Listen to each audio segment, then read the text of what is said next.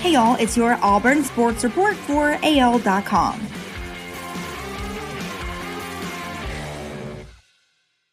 Auburn kicker Anders Carlson announced Tuesday night that he underwent successful surgery to repair his left ACL, which he tore 3 days earlier during Auburn's 43-34 loss to Mississippi State. Carlson made the announcement on his Instagram account after having the procedure completed earlier in the day in Pensacola, Florida, at the Andrews Institute for Orthopedics and Sports Medicine. The New Orleans Saints waived defensive lineman Montravius Adams Tuesday, but another former Auburn defensive lineman got back in the NFL on Tuesday when the Washington football team signed Gabe Wright to its practice squad.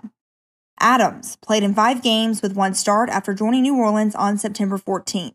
He took 16 snaps in the Saints' 23-21 loss to the Tennessee Titans Sunday, bringing his total to 115 for the season. During Tuesday's press conference, South Carolina head coach Shane Beamer expressed empathy toward quarterback Bo Nix in his opening statement.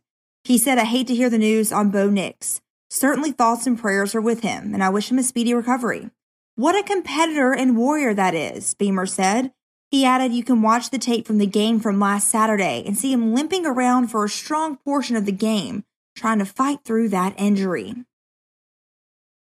Well, Auburn drops out of the college football playoff top 25 after Saturday's loss against Mississippi State.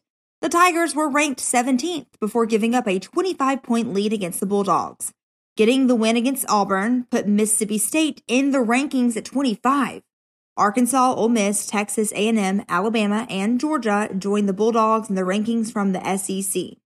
Auburn beat Ole Miss and Arkansas and lost against Georgia, Texas A&M, and last week against Mississippi State. That's your Auburn Sports Report for AL.com.